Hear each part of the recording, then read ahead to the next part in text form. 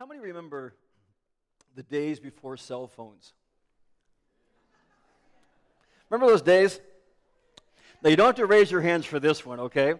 But how many ever experienced a long-distance relationship in the days before cell phones?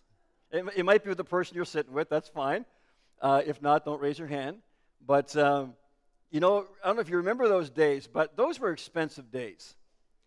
Those were days, you would dread at the end of the month to get your phone bill, right? Because sometimes you get a phone bill after a month, maybe 2 months, and you realize, man, I could have bought a plane ticket and gone to be with this person for a week rather than talking on the phone that time. Now, for the sake of the young people, let me explain what long distance is. A long-distance charge on your bill was back in those days when the phone company would extort a large amount of money from you for having dared to make a phone call outside of your immediate area code on what we called a landline, which, of course, we still have today, but they are quickly disappearing. And so what did we do, for those of us who didn't have a lot of money back in those days, what did we do instead of making those phone calls? We wrote letters. Remember those things? We used to write letters, lots and lots of letters.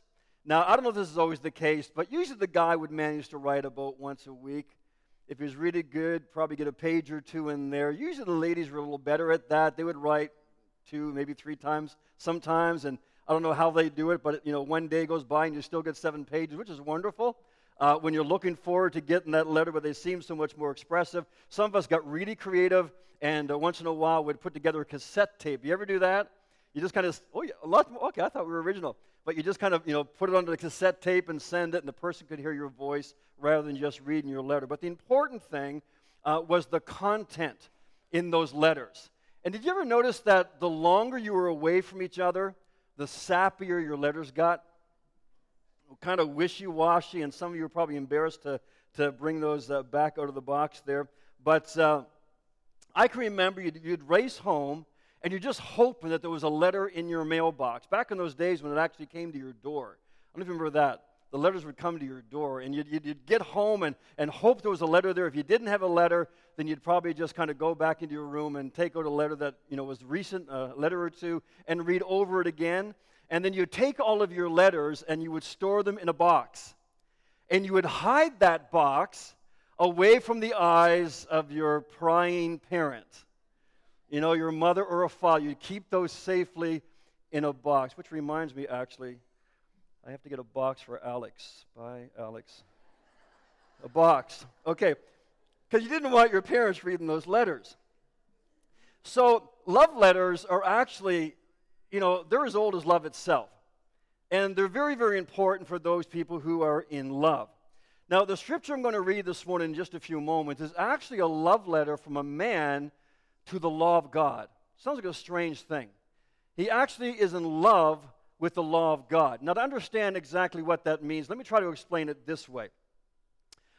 Bill Belichick is a coach of my favorite NFL team. It's actually been my favorite team for some 35 years, long before they became famous like they are today. Coach of the New England Patriots. All of us from this end of the world know who the Patriots probably are.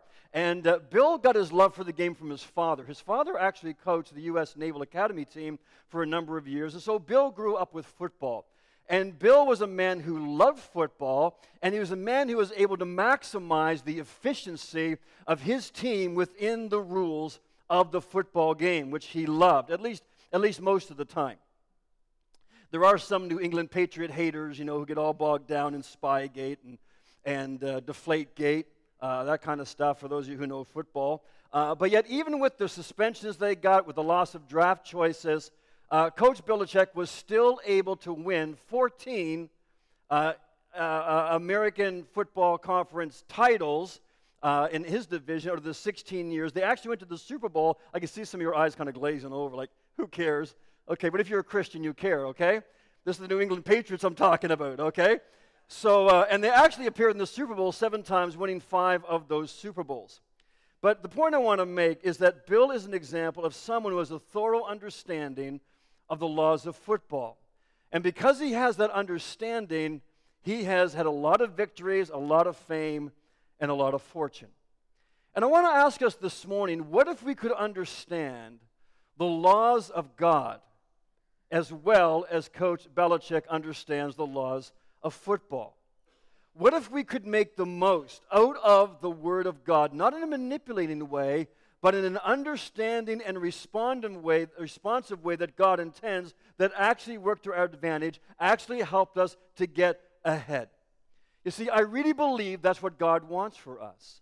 And the passage I want to read this morning is Psalm 119. We're going to read it responsibly. There's only, I think, 176 verses. No, I'm just kidding. We're going to just look at 4 verses in Psalm 119, and these are the words that King David writes. He writes, "Oh, how I love your law. I meditated on it all day long. Your commands are always with me, and they make me wiser than my enemies. I have more insight than all my teachers, for I meditate on your statutes. I have more understanding than the elders, for I obey your precepts." 4 simple verses in which David mentions 3 distinct advantages for life that are available for every person who knows God, or at least knows or loves His Word. The first thing David says is this: your commands are always with me, and they make me wiser than my enemies. Now, the word command in the Hebrew language is very interesting, because in this particular case, it actually speaks of what you might call an act of power. Now, when we look at the commands of God, which Scripture says of itself, that the commands of God are not burdensome, right? They are not grievous. The commands of God are not heavy. The word command speaks of an act of power, not a power that is lording over you, as if here's the command and I've just got no choice and I'm just weighed down under this legalism of God. That's not what he's talking about. He's talking about a power that is actually released through His Word that is offered to you. And David says one of the ways this power of God from His commands is manifested in my life is that He gives me power, He gives me more wisdom than those who oppose me. In other words, as Scripture says in the New Testament, we are not ignorant of the enemy's schemes, of the enemy's devices. The Word of God actually gives me an advantage over the enemy, as we'll see in a moment. He says, it makes me wiser than those who oppose me. What is wisdom? I think most of us know that wisdom is different from knowledge. Knowledge is not a bad thing, of course, but knowledge is the accumulation of information. Wisdom, on the other hand, is the actual application of that information in a way that moves you forward in everything that you were intended to know and to be. You might say that 9 plus 9 would be knowledge, but 9 times 9 would be wisdom. In other words, wisdom has this exponential factor to it that knowledge doesn't have. Knowledge comes with more information, but wisdom has a way of actually not just increasing with more knowledge. Wisdom has a way, in a multiplication type way, of bringing increase to your life. So knowledge is not a bad thing, but knowledge is the accumulation of information. Wisdom actually brings that increase. Where does wisdom come from? Well, of course, knowledge we know can come from books. It can come from conversations with people. And again, it's not a bad thing. But wisdom comes from a person. And the Bible says, for example, in Proverbs chapter 8, which is a chapter of wisdom written from a person called Wisdom, which we know as the Lord. And it says this: listen, everyone, I'm calling out to you. This is wisdom speaking. I'm shouting to all people. You who are uneducated, you just have some information. Seek wisdom. You who are foolish, get understanding. Listen, because I have important things to say, and what I tell you is right. Now, we can just read that scripture and say, oh, that's an interesting scripture. But you're missing the point. The Lord is saying, what I just read, get hold of this. Don't just know about wisdom. Oh, wisdom would be a good thing. Oh, wisdom sounds good. No. Get it. Move from just knowledge to actually experiencing and walking in wisdom. He says the wisdom is found in God's love letter to us, in what we call the Bible. That's where real wisdom is found. It's found at the source. You can read Proverbs 8 for yourself, but it concludes with these words, verse 32, one word. He says, now, my children, listen to me, because those who follow my ways are happy. Listen to my teaching, and you will be wise. Do not ignore it. Most people do. Happy are those who listen to me. watching at my door every day, waiting at my open doorway. Those who what? Not just who know about me. Those who find me find life, and the Lord will be pleased with them. Read the rest with me. Those who do not find me hurt themselves. This is not inconsequential to just blow off wisdom or treat it as optional. You need to understand, if you don't seek wisdom, you will hurt yourself, as we see in a moment. And those who hate me, who have no time for me, you actually love death, because that's where you're heading. Not just physical death, not just spiritual death, but there is this death and decay that just kind of characterizes your life. Just little ways of things that erode away at you and at your life because you don't walk in wisdom. Now back to Psalm 119. And by the way, a Psalm 119 tradition tells us it was actually written by King David to teach his son Solomon the Hebrew alphabet. But it wasn't just the alphabet of learning to read letters. The way it was done creatively, reading through the Psalm 119 Psalm in its original language, it was actually used to teach Solomon the alphabet, or you might say the proper order of spiritual life. And so there's a double purpose for it here. David says, your commands are always with me, and they make me wiser than my enemies.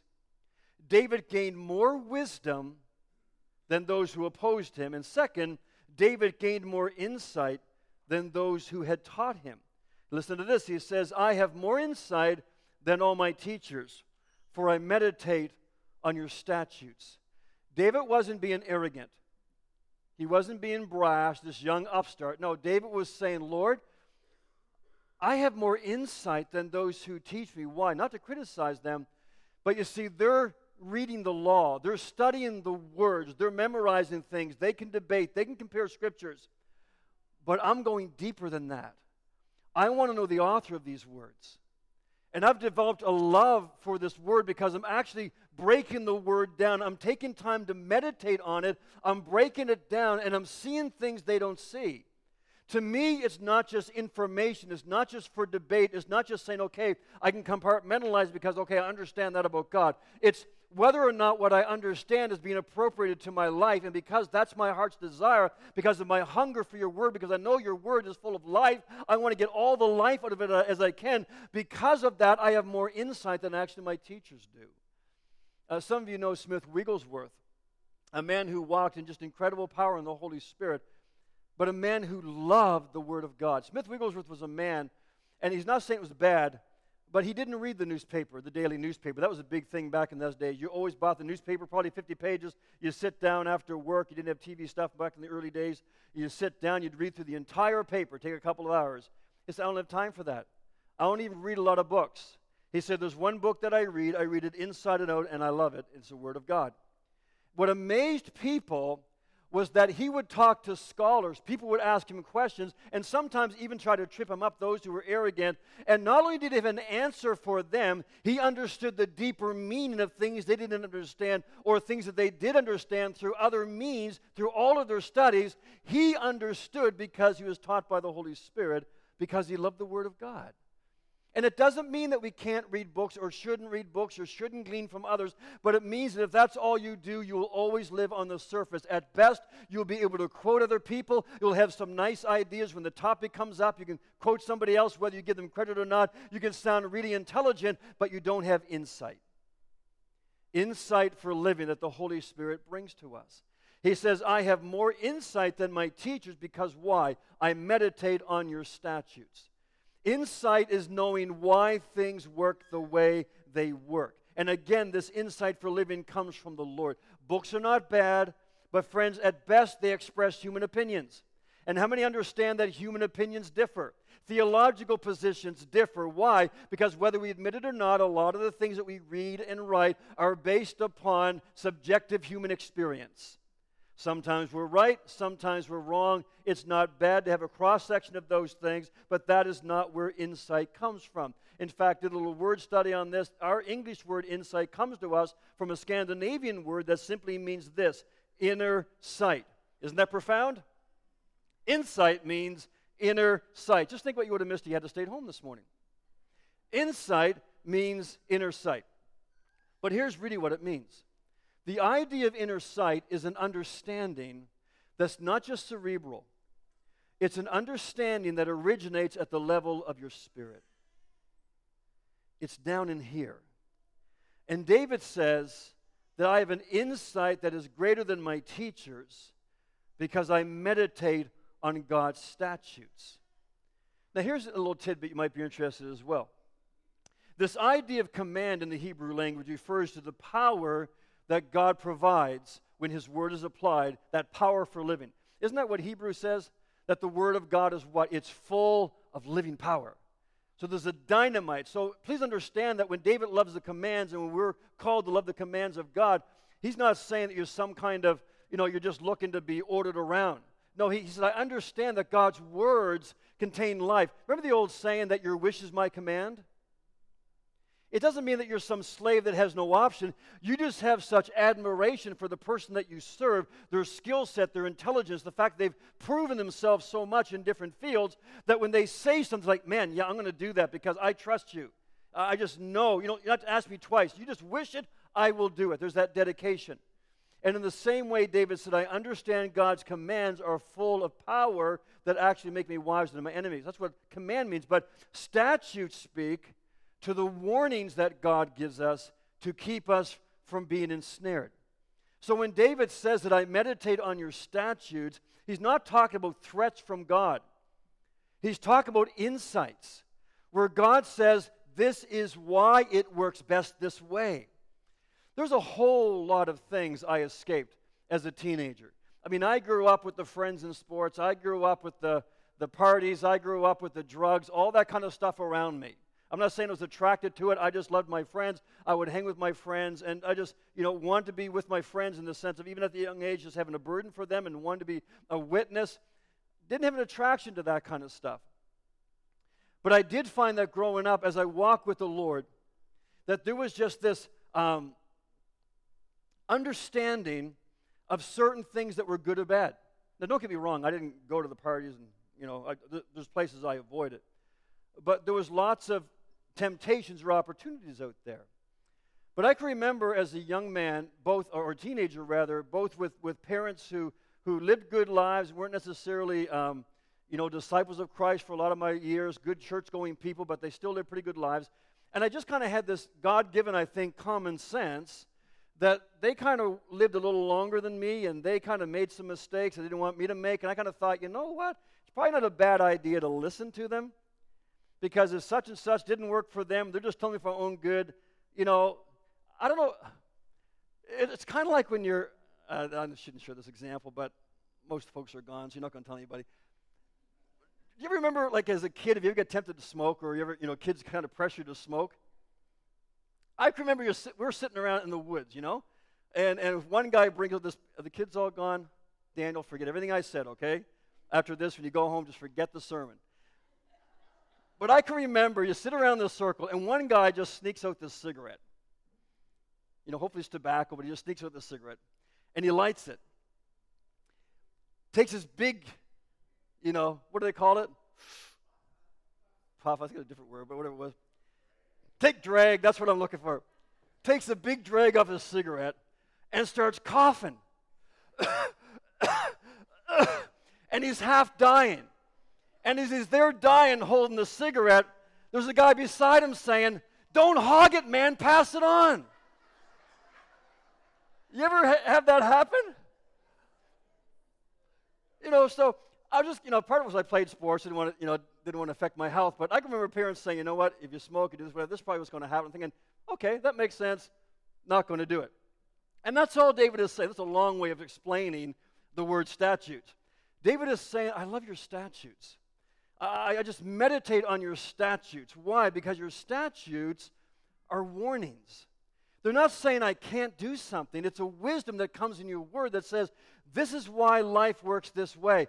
I've come to give you life in all of its fullness. So if you'll just listen to my warnings and have the sense to say, okay, God, I don't understand it all, but I trust your heart for me, so I'm not going to do what you say not to do. I'm going to do what you tell me to do. I realize I am going to stay free from a lot of stuff, and I'm going to be spared a lot of scars. Okay, we're going to probably edit that last 5 minutes of the message. in case you go online or you want to post something on Facebook. But David meditated on God's statutes. What does that mean? It means that he mulled over God's word over and over and over again until he fully understood it in a way that it became inextricably woven into his natural process.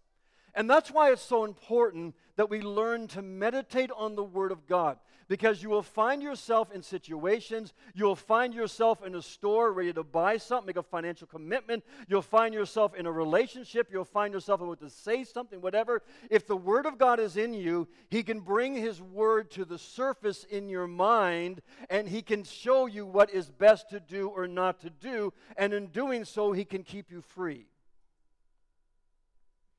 David said that God made him wiser than his enemies and more insightful than his teachers. Then he said this, I have more understanding than the elders, for I obey your precepts. You see, your maturity in the Lord has nothing to do with how long it's been since you accepted Christ into your heart. It should, but it doesn't. It doesn't have anything to do with how long you've been sitting in the church. It doesn't matter how long your church membership has been. Your maturity in the Lord is measured by one simple thing. How long does it take you to obey what God says to you? That is the level of your maturity. You can have a child living at home for 50 years. Doesn't matter how much they say, hey, I'm old enough, or you get this line sometimes, hey, I'm 14, or hey, I'm 16. The parent doesn't look at the biological time frame that you've been on this planet. The parent looks at how well do you respond to instruction. Can I trust you with the keys? Can I trust that you will do what you should do, what I tell you to do? That's where the maturity factor, that's where the freedom factor comes if you are maturing as a child, if you're maturing as a child of God. I have more understanding than the elders, for I obey your precepts. Insight has to do with knowing why things work the way they do. Understanding is knowing how things work the way that we do. We said last week, in the kingdom of God, it's not about what you know. It's about what you understand. It's about what you're actually walking in, what you're actually walking out in your faith in the Lord. It's not about the information that you can regurgitate. Understanding comes from doing. I mean, how many of us understand this? You can explain something to a person 1,000 times until they're blue in the face. And sometimes you got to do that for me. I was never big on comprehension. I got to go over things over and over. When I get it, I get it. But if you let the person actually do what you're showing them, then it clicks, doesn't it? You put your hands to it, and then you say, okay, now I understand. Now, Jesus had something to say about that in John 14. He said, those who know my commands and what? Obey them are the ones who love me.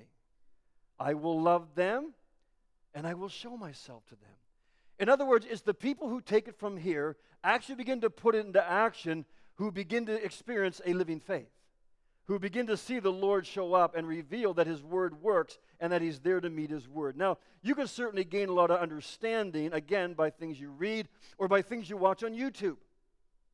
On a couple of different occasions, I've come home and I've seen my wife have appliances dismantled with an iPad on the counter tuned into YouTube.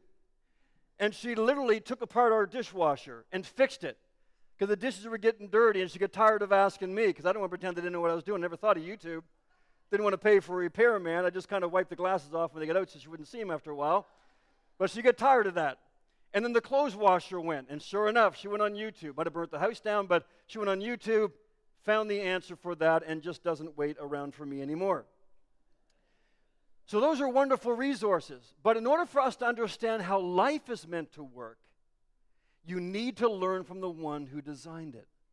And the way that you understand how things work, so you can actually make them work for you, is you actually do what God shows you to do. Now, that might sound simple, but I really believe that is the one place where most of us get caught up or bogged down. We may not do a lot of the don'ts, but neither do we do a lot of the do's. In our culture today, in our Christian culture, I hope I'm not exaggerating, but I don't think it's an exaggeration to say that for most professing Christians, obedience to God is optional. And because of that, people don't grow. In fact, I don't mean to sound cynical, but in over 35 years of pastoral ministry, I think I've discovered one thing about the average professing believer. It is this: you are going to do what you want to do. Doesn't that sound encouraging? I really have found this. And in fact, I think I shared this with you a couple of years ago. A senior pastor who had retired, he said, Paul, a good friend, actually was a superintendent, he said, Paul, I have found in all my life of ministry that most Christians don't change. And that was really discouraging for me for a moment, but I understood what he meant. Because for many of us in our Western culture, and we'll see why in just a moment, for many of us, we have adopted a form of godliness. Now, it doesn't mean you're not going to heaven when you die. But as far as actually advancing in life, advancing in the kingdom, advancing in ministry, this flourishing of spiritual fruitfulness, there's a stagnation because we've embraced a lifestyle that keeps us from actually the person that we're supposed to know and love, and His Word that's supposed to actually shape our lives and change us. And so we live as good people. We try to do the things that we know we're supposed to do, but there's not this sensitivity to the regular prodding or the regular enlightening of the Word of God that makes us disciples who are actually growing from strength to strength, from glory to glory. Now, again, it doesn't sound like a nice thing to say, but I've found that it doesn't matter if Jesus said it. It doesn't matter what the preacher says. For a lot of people in the body of Christ, they will do what God says if and when they feel like doing it. You're awfully quiet. But would some of you agree? And friends, I'll confess, I can be that way sometimes too. But here's the key. If you want to break free from that quagmire that keeps bogging you down, then you have to begin doing the one thing David did. He said, oh, how I love your law. I meditate on it all day long. You see, the reason why we don't change a lot is not necessarily because, and maybe we do from God's perspective, but I don't think it's always necessarily because we have this defiant, disobedient heart. It's just that we don't give occasion for the Word of God to shine into our heart. And so our heart, that is wicked and deceitful more than anything, keeps us feeling that we're okay. Because here's the measure the heart uses. Whereas when we allow the Word of God to come into our heart, that is able to divide bone from marrow, that is able to discern even the thoughts and intents of my heart, I read the Word and all of a sudden, whoa. Wow, Lord, yeah, I need to address that. Or, wow, Lord, that is an exciting opportunity. I want that. Or, wow, whatever. We don't give that opportunity, and so we stay dull. We stay, in a place of unbelief and contentment, and we don't grow. David says, I'm growing because I meditate on your word all day long. Now, as we know, meditate is not some kind of Eastern mysticism where you just, hum this, monotonous tune while you empty your brain. That's not what it means. Meditate to us comes from the Latin word meditare, which literally means to measure. And when you measure something, what you're doing is carefully considering its dimensions. You measure something, you look at its size, its content, its quality. Why? So that you know exactly how to use this thing. You've measured it. You know how to maximize its use. And see, David loved the Word of God because he understood that God's Word is not rules. We always say this, don't we? God's Word is not a book of rules, it's a book of truths. A book of truths that make life work. And so in the same way, David understood that God's Word is not a list of rules, but it's a ruler by which life can be measured, life can be understood, and life can be advanced. That's why as believers, and I've heard these testimonies many, many times, they're wonderful, where a believer finds himself in a situation maybe where it seems like some wrong has been done to them, or maybe there's this issue at work, or maybe it's a Christian employer who's trying to deal with the staff person or some difficult situation. So many times when that person, rather than just dealing with the natural mind, dealing in the flesh, dealing with what seems to be obvious, when that person will take time in the presence of the Lord, will take time in the Word of God, the Lord will give them a wisdom as to how they're to move, or if they're to move, or when to move, or what they're to do. And so oftentimes, as they do it God's way, what happens, the Word of God and its power is released in that situation behind closed doors in ways that you can't fabricate, and something begins to come out in a different way that you never expected. Why? Because you have obeyed the Word that you've gotten into. The entrance of the Word has brought some light and life into what seemed like an impossible situation. We have a Bible plan that we encourage believers to read through. You can go online and find it, give us a call, or just find your own. There's so many Bible apps out there, and it will take you through the Word of God, in the entire Word of God in only 1 year. And you know what? It only takes the average person about 10 minutes of reading. 3 or 4 chapters a day, 10 minutes, and you can read through the entire Word of God. Now, having said that, I want us to understand that God's Word will only shape your life. It will only come alive to you and make a difference in your life when you begin to stop and think about what you have read. That's the key. If you're reading through the Bible in 1 year and that's your target, I congratulate you, that's wonderful. But if you're reading through it 10 minutes a day, I'll tell you this. You're going to be able to check at the end of the year, I read through the Bible, but that's all you did. You just read through the Bible. Now, congratulations, a lot of Christians don't get through a book of the Bible in a whole year. Every believer who names the name of Jesus, you ought to get through the Bible at least once a year. It's only 10 minutes. But if you're going to grow, I'd encourage you to take an extra 5 minutes, an extra 10 minutes, to meditate on something that you have read, to make sure you're coming away with a thought that you can kind of store in your back of your mind that the Holy Spirit can bring up through the day that you can think about. Now, I'm no farmer, but I understand for a cow, it spends all day eating grass, and it's got like 4 different stomachs. And then old Betsy, after she spent all day out there grazing, she goes into the barn, and whenever she's ready, she just brings up some grass from one of those stomachs, and that's what's in the cut. She just chews it and chews it, sends it back down for a while, a little later on, brings it up again to another compartment, chews it, and what is she doing? Through that chewing process, that rumination process it's called, she's actually maximizing the extracting of every little bit of nutrient that's in that grass that she has eaten. And that's what the Lord is saying. Read my word, take some time to think on, meditate, underline a scripture, put it in your mind in such a way that through the course of the day, the Holy Spirit can bring it back to your remembrance. And you chew on it some more, you think about it some more, you think, wow, I never thought of this, or insight. Or, how many have found this? Something you read in the morning or maybe a day or two before, the Holy Spirit actually brings to your mind in a given situation in real life. What a coincidence. And you're able again to extract all the nutrients that actually cause you to grow. In the very first psalm, David leads off with these words. He says, "Oh, the joys of those who delight in the law of the Lord, meditating on it all day and night. They prosper in all they do."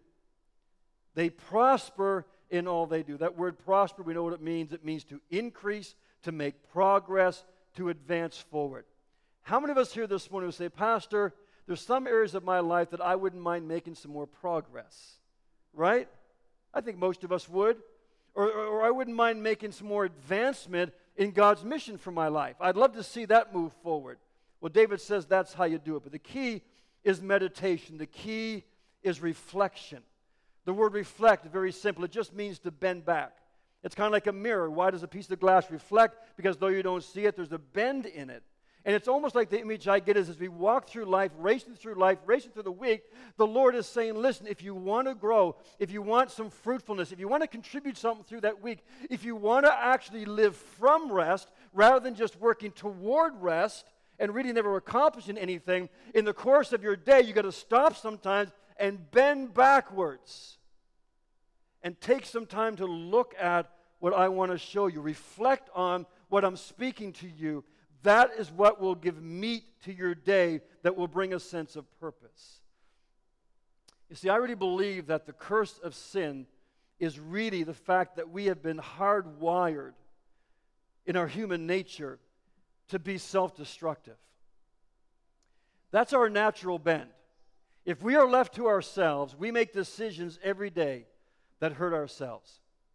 It may not be immediate, it may be over the long haul, but we hurt ourselves physically, we hurt ourselves spiritually, we hurt ourselves financially, we hurt ourselves relationally, because we just have this self-destructive nature. Now, it doesn't mean that we don't fill our lives with a lot of stuff and we don't have a lot of fun, but at the end of the day, it's not stuff that actually has substance. It doesn't mean you can't enjoy life to the full by all means, but we make a lot of decisions and a lot of commitments that actually have a way of eroding in us, or they have a way of distracting us from what even are greater things that God has for us. And so the gospel is about the Lord coming along and offering us a counterintuitive insight that bypasses that self-destructive tendencies so that our life can flourish. How many understand God wants your relationships to flourish? He wants your finances to flourish. He wants every area of your life. He wants your children to flourish. That's what God intends for us. Now, for those who know a little bit of church history, you probably remember back in about the 5th century, the Roman church, the really only Christian church, kind of the representative at that time in that era of human history, it actually banned the reading of God's word from the general public because it believed that God's word was too holy, too sacred. It couldn't be understood by common people. It couldn't be read by them. It was kind of a dangerous thing. And so what they did was they translated the scriptures into Latin. And the average person wasn't allowed to learn Latin. Only the priest could learn Latin. Only the priest could read the scriptures and teach from Latin because they believed that the priest, of course, was the one who could tell the people what they needed to know. And, of course, structurally, it was a way of keeping power over the people.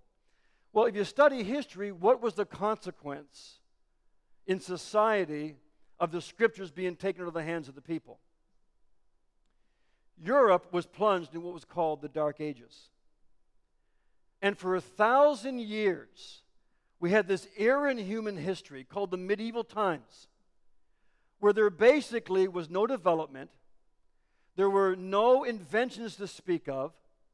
It was a time of total decline and darkness. Culturally, spiritually, economically, everything, it just flatlined, and it was a time of superstition. It was a time of suffering, a time of religious torture. It was a very difficult time in which to live.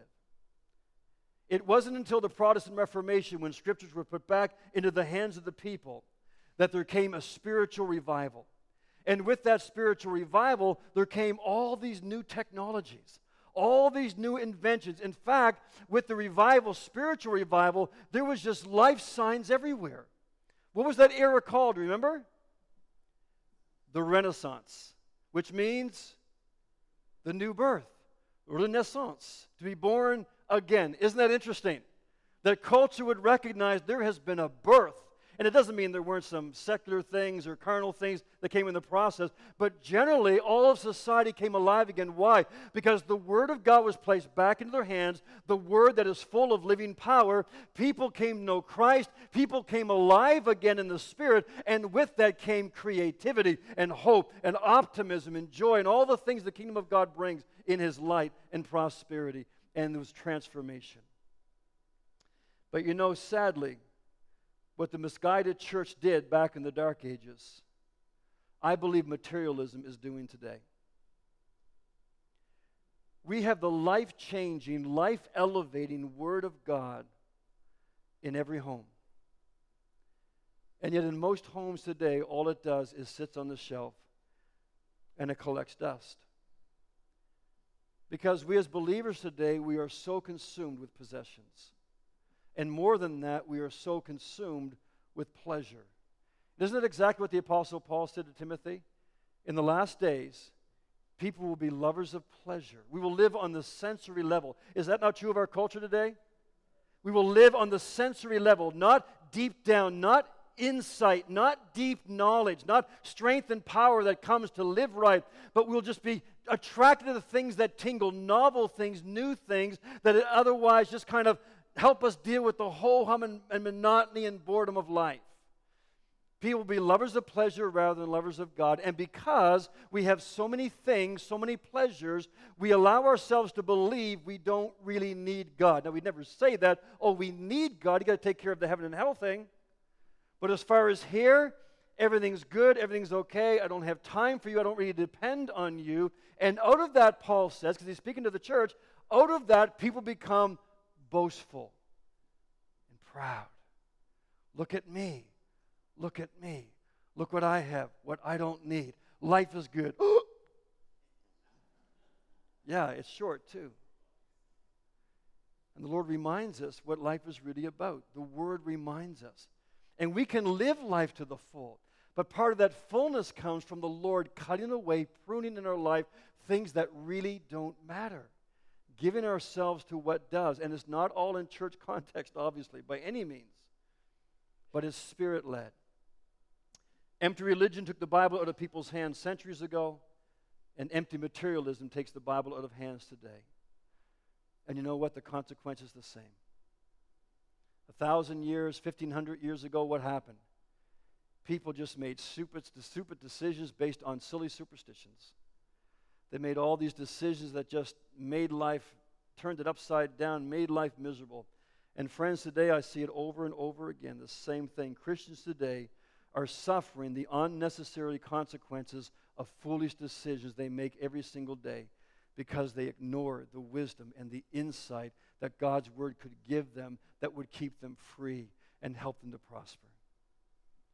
If you have the Word of God in you, if you love the Word of God, you'll just discover that as you walk through life and culture that wants to keep you trapped, that wants to shut you down, that wants to break up relationship, that wants to rob your kids from you, whatever the case may be, the Holy Spirit, He'll just walk with you and He'll say, no, don't do that.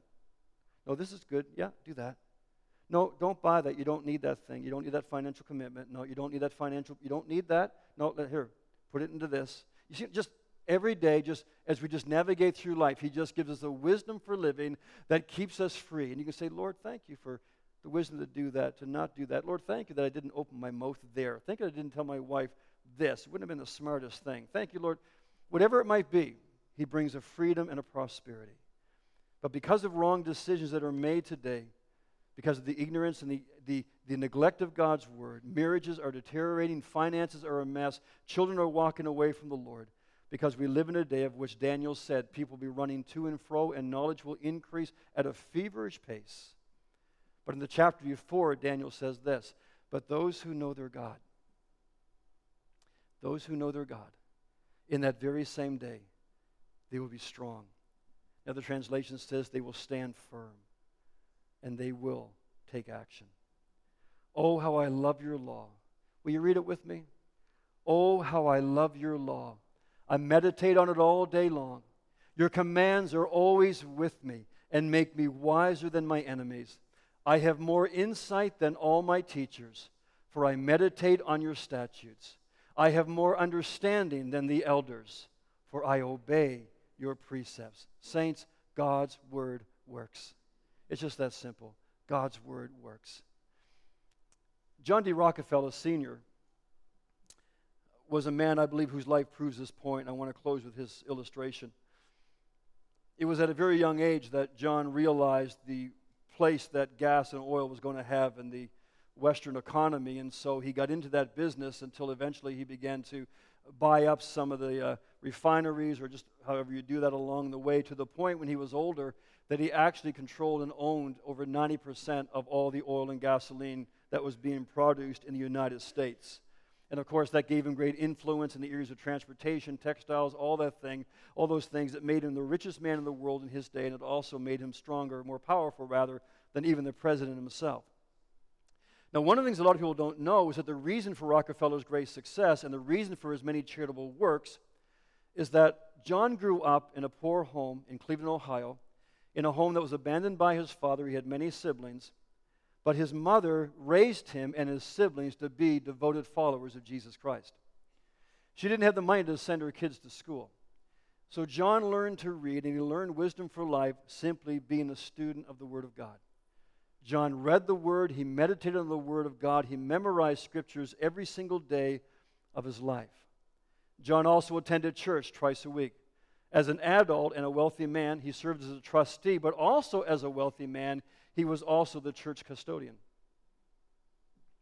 He rested on Sundays, he taught Sunday school, and John made it his goal, with the gifts God had given him in finance, John made it his goal to make as much money as he possibly could so that he could give it all away.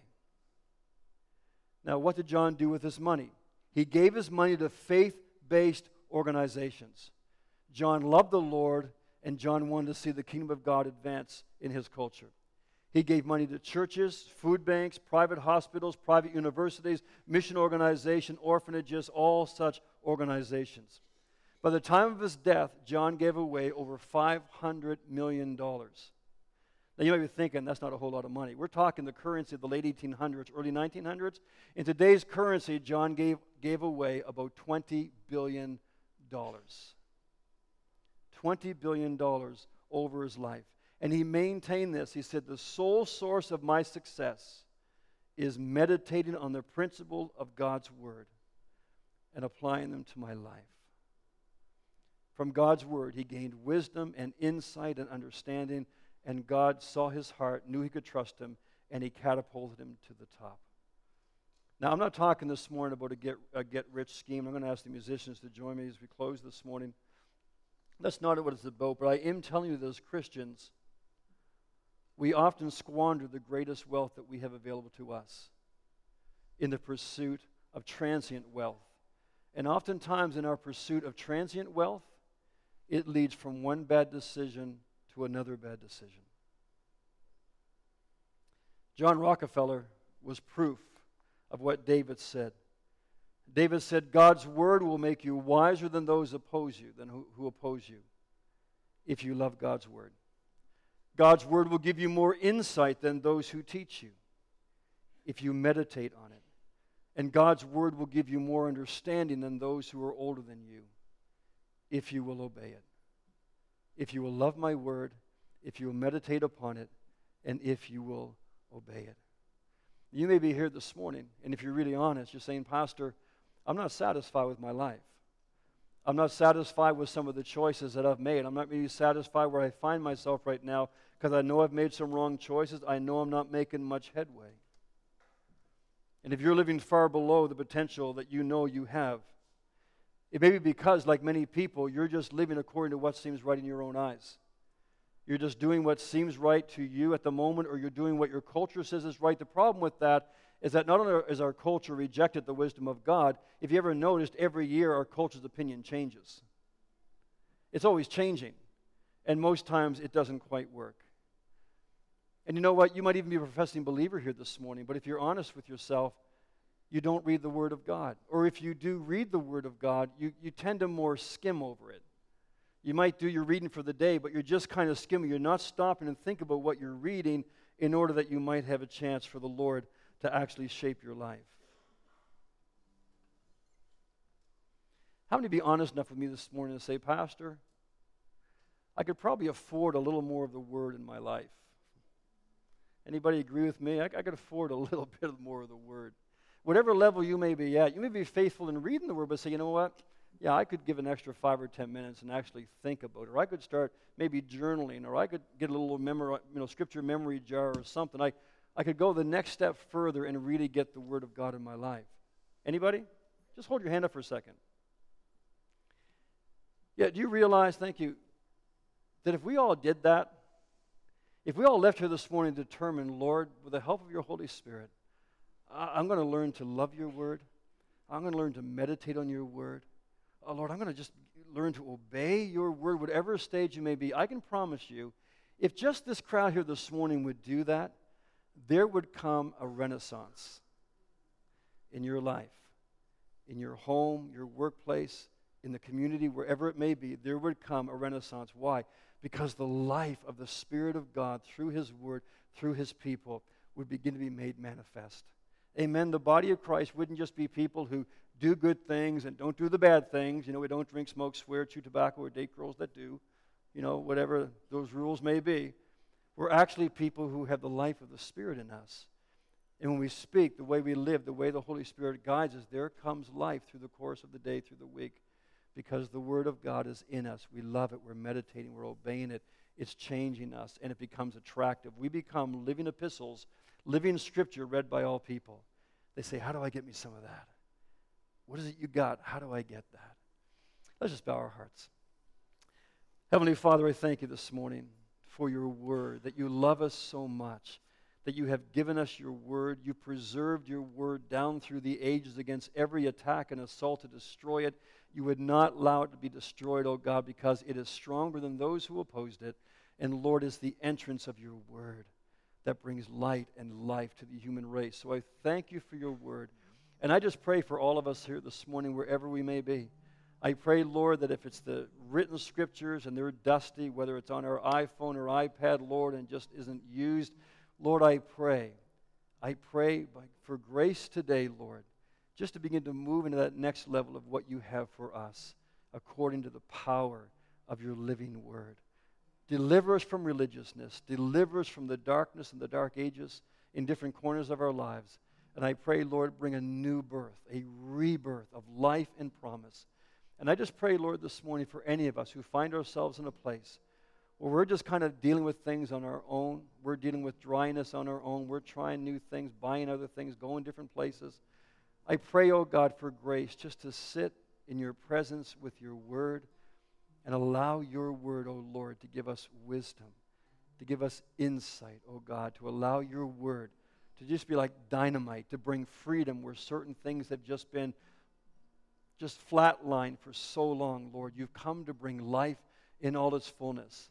And I pray this morning for a holy dissatisfaction. We will not be content, oh God, until we begin to experience the joy and the truth of the entrance of your word into our lives. In Jesus' name, amen. Can we stand together?